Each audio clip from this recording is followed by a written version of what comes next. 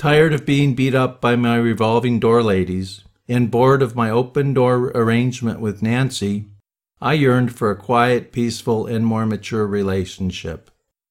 When I met Mary McGregor, I was intrigued by her celebrity status, and surprised at how down-to-earth she was. She seemed to have accomplished a lot in her life, and had a settled, no-games attitude that I found at once exciting and peaceful. So I determined to work myself into her peripheral vision.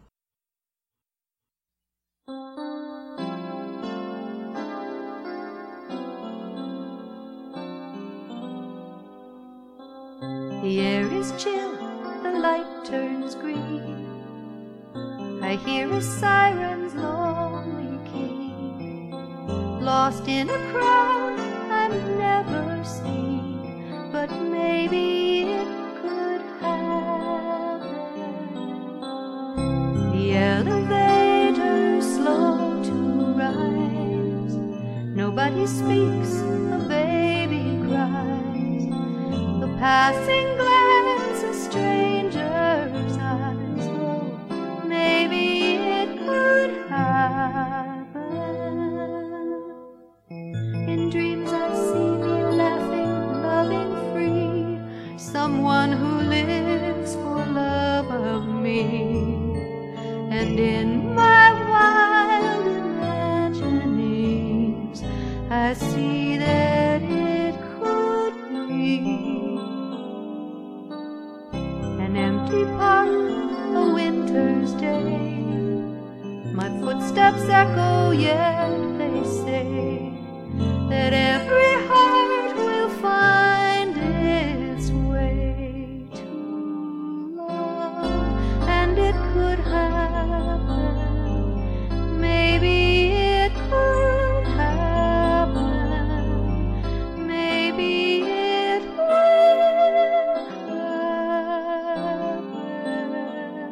happen soon.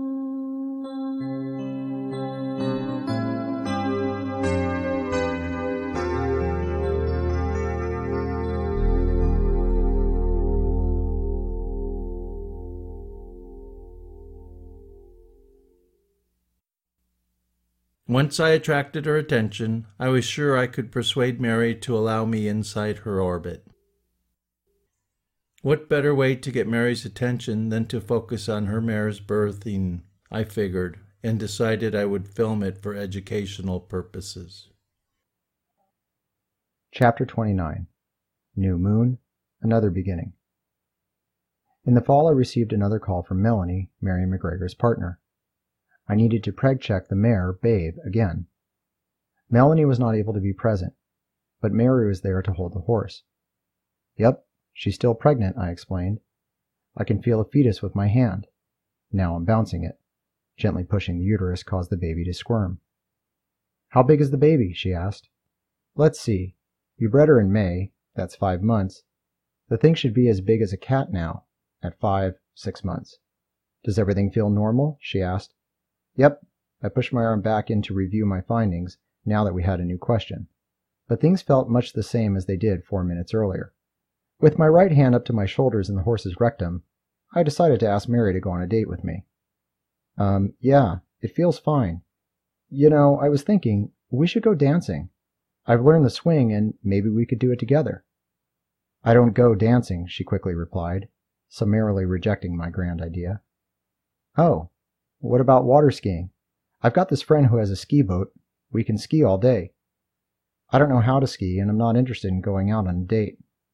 Oh, I replied, stripping the manure-laden glove off my arm. I bunched it up and tossed it in the trash container in my vet pack. You know what? She said, finally throwing me a lifeline. I'm having a few friends over Friday night. You're welcome to come.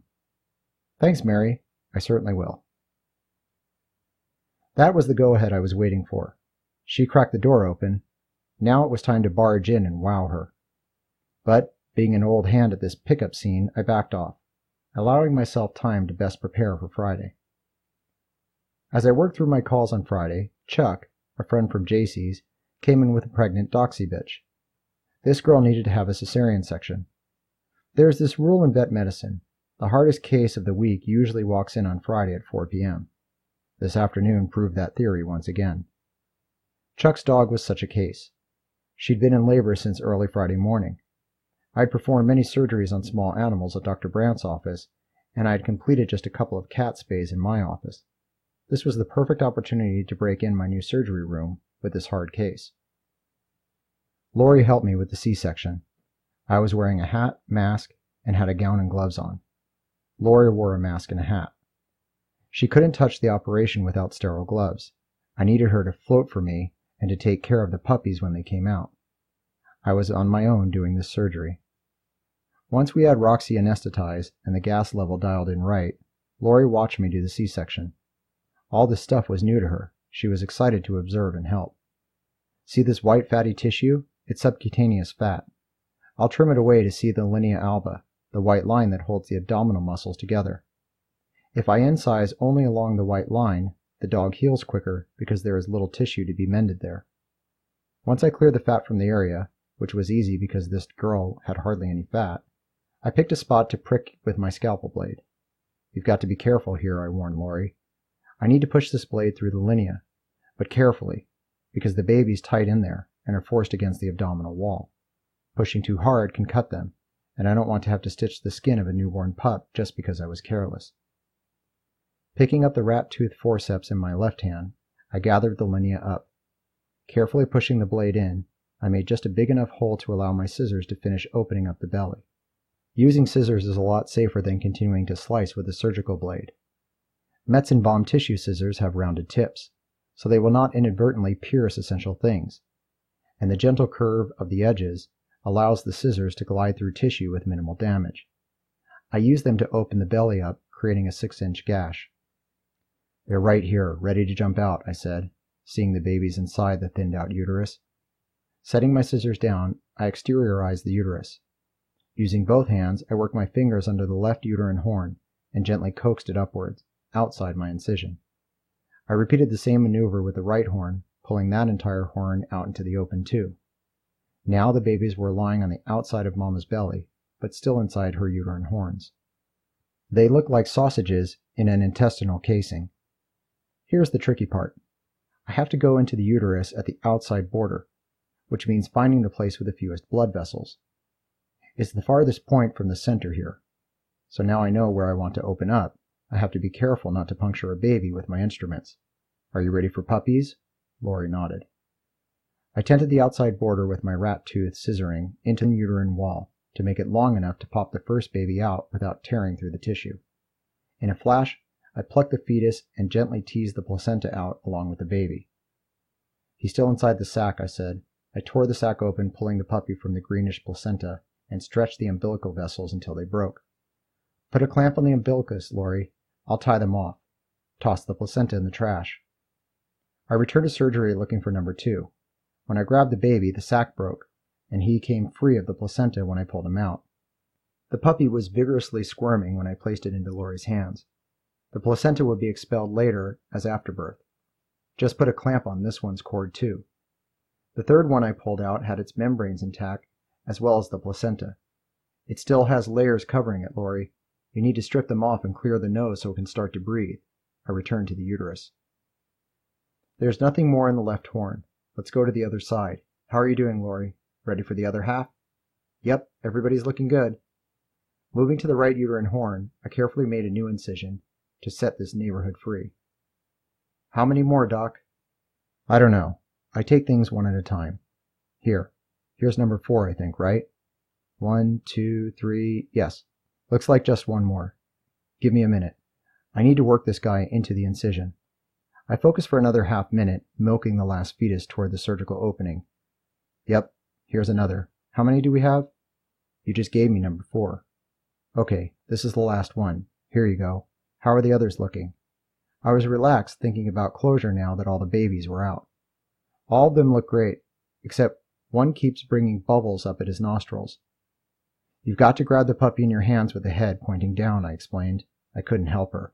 I was still in my sterile surgery gown and the gloves and had to sew up Mama. Now hold tight and act like you're going to throw the thing on the floor. The fling drives the fluid from the lungs. I can do it for you as soon as I'm done here. and putting a running stitch in the uterus. When all the puppies were out, I sutured the uterine incisions together, closed the linea alba, and finally sutured the skin together. Everything was going great. We delivered 5 vigorous puppies, and the mother went through an uneventful recovery. Exhaling in relaxation after being intensely focused for 40 minutes, I leaned against the counter in the treatment room watching Lori working on her new charges. Oh, I should tie off the umbilical cords. I turned back for suture and needle holders. Lori, can you pull on the umbilicus? It'll make it easier for me to tie a knot. The surgery went great, and now I calculated the evening. I had to keep my dinner date, even though the dog remained groggy. So I placed Woozy Mama and her 5 puppies in a box, loaded them into my truck, and drove out to Creston to have dinner with my new friend. There were 5 people at the party, neighbors, who got together whenever Mary was on a break from singing tours. The puppies were a big hit, the guests oohing and aahing over them. John K. was a neighbor up the street, a contractor Mary had called the day she moved in. The septic system was clogged, and the previous owner suggested John's help. After fixing the problem, he gathered both Mel and Mary close to him, giving the girls some free tips about living in the country.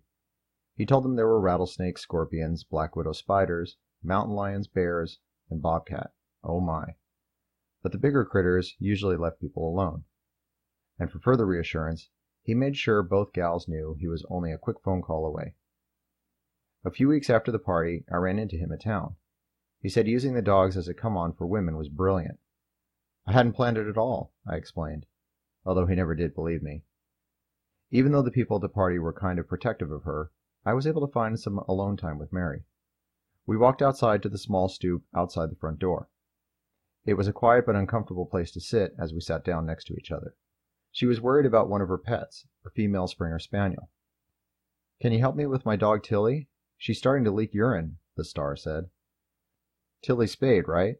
Mary nodded. Sometimes the loss of hormones from the ovaries allows the trigon region of the bladder to weaken.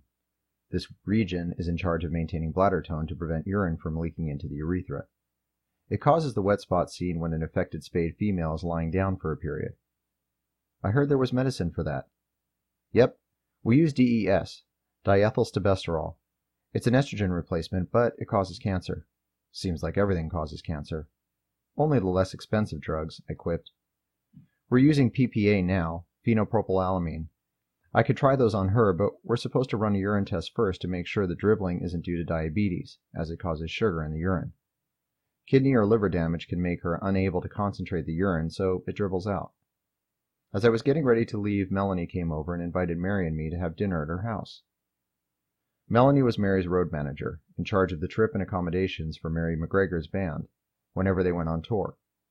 Melanie accompanied Mary on her concerts to South America, Malaysia, and Asia, along with Jay, who was Mary's agent at the Philip Morris Agency. Melanie was a third partner in the 40 acres they bought in Creston. Mel built the second house on the property and moved from Mary's place just 4 months previously when John K. finished her new home. I told Mel I would come over for dinner. I drove up Melanie's driveway, and Mary walked over from her house. During dinner, there was some small talk about the horses, then some small talk in general. The mood was not relaxing. I sensed some strain between Mary and Mel, but I was not overly concerned because these were friends whom I was just getting to know.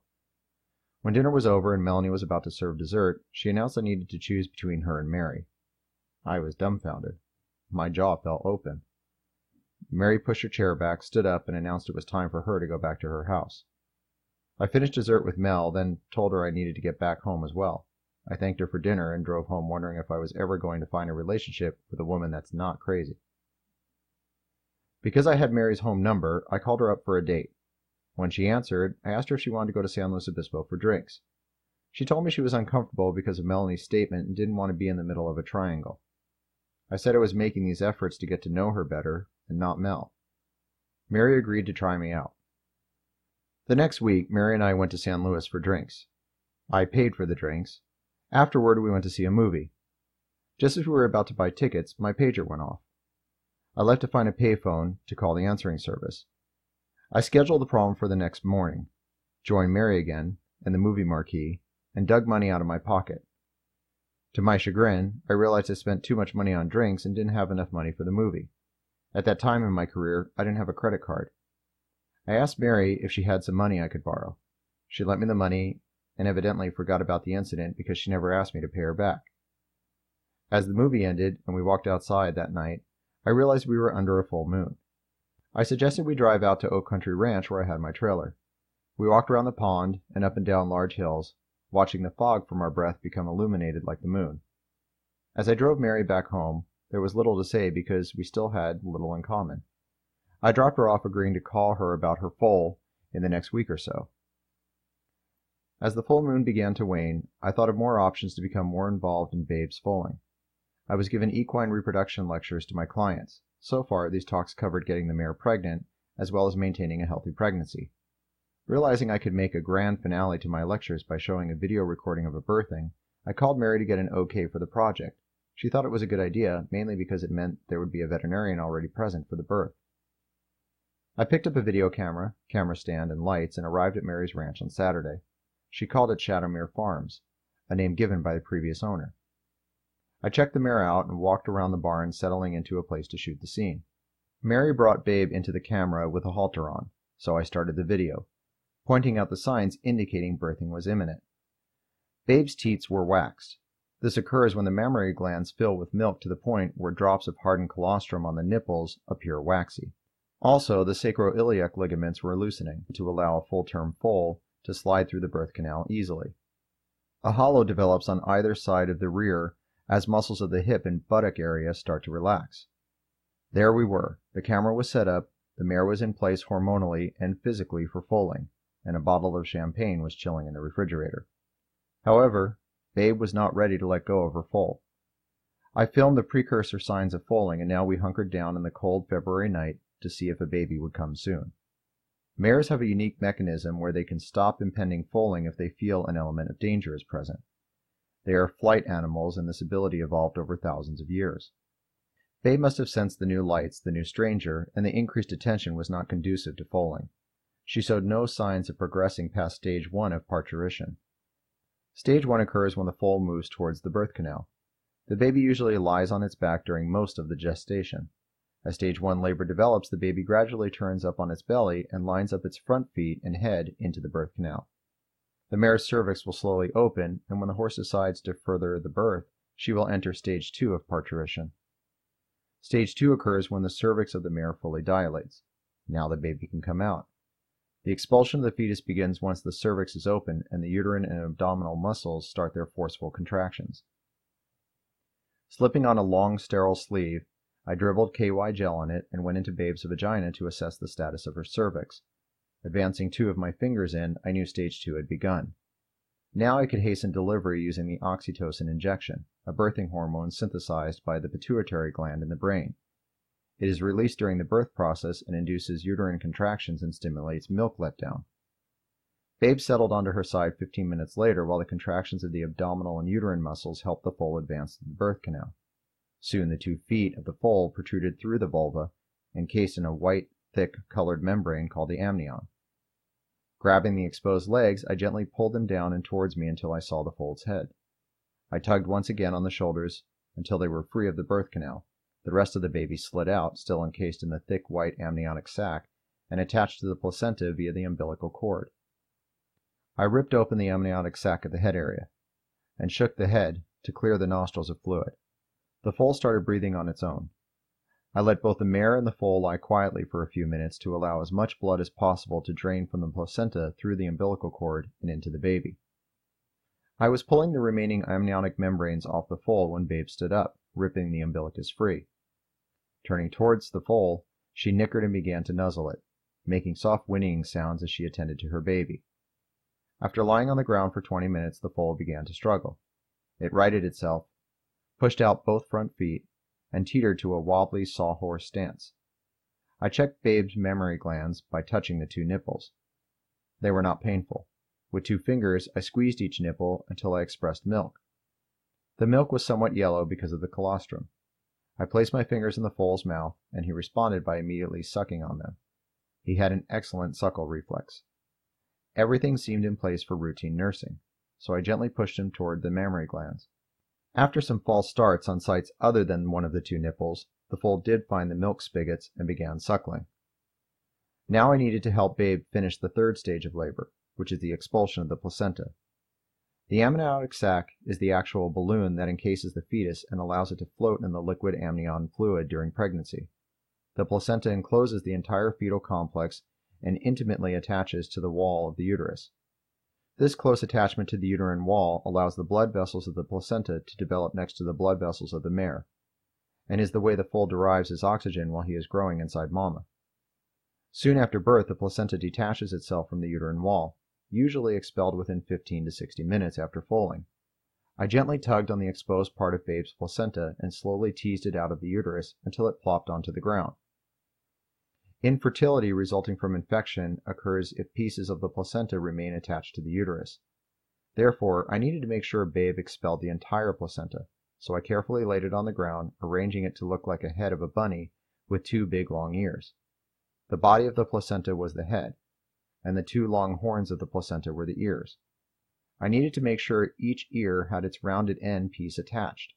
Once I made sure the entire afterbirth was intact, I examined babe's vagina to see if the delivery had caused any tearing of the vagina. There was some bruising, but no tears in the vaginal wall.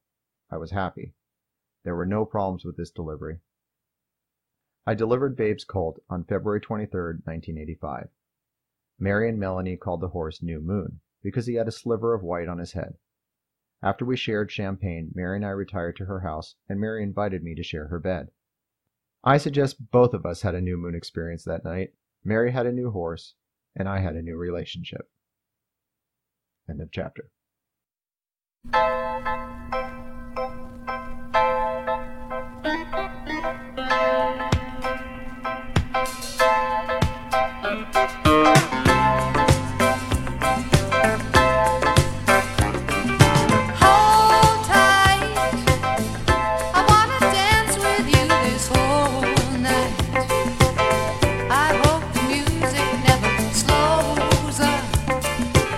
And I hope this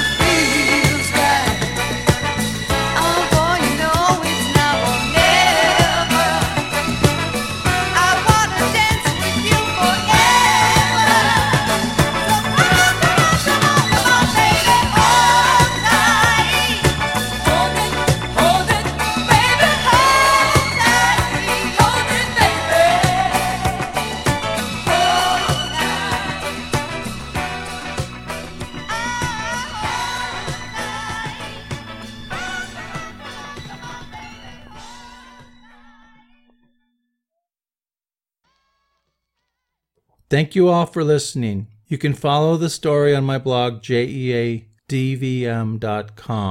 Once on my blog's front page, go to the menu, pick My Books, and click on Fear of Failure. The entire autobiography can be purchased as an old-fashioned paper book or an ebook, as well as an 11-disc audiobook set, or can be downloaded from the audiobook site ACX. More details are on my website, jeadvm.com.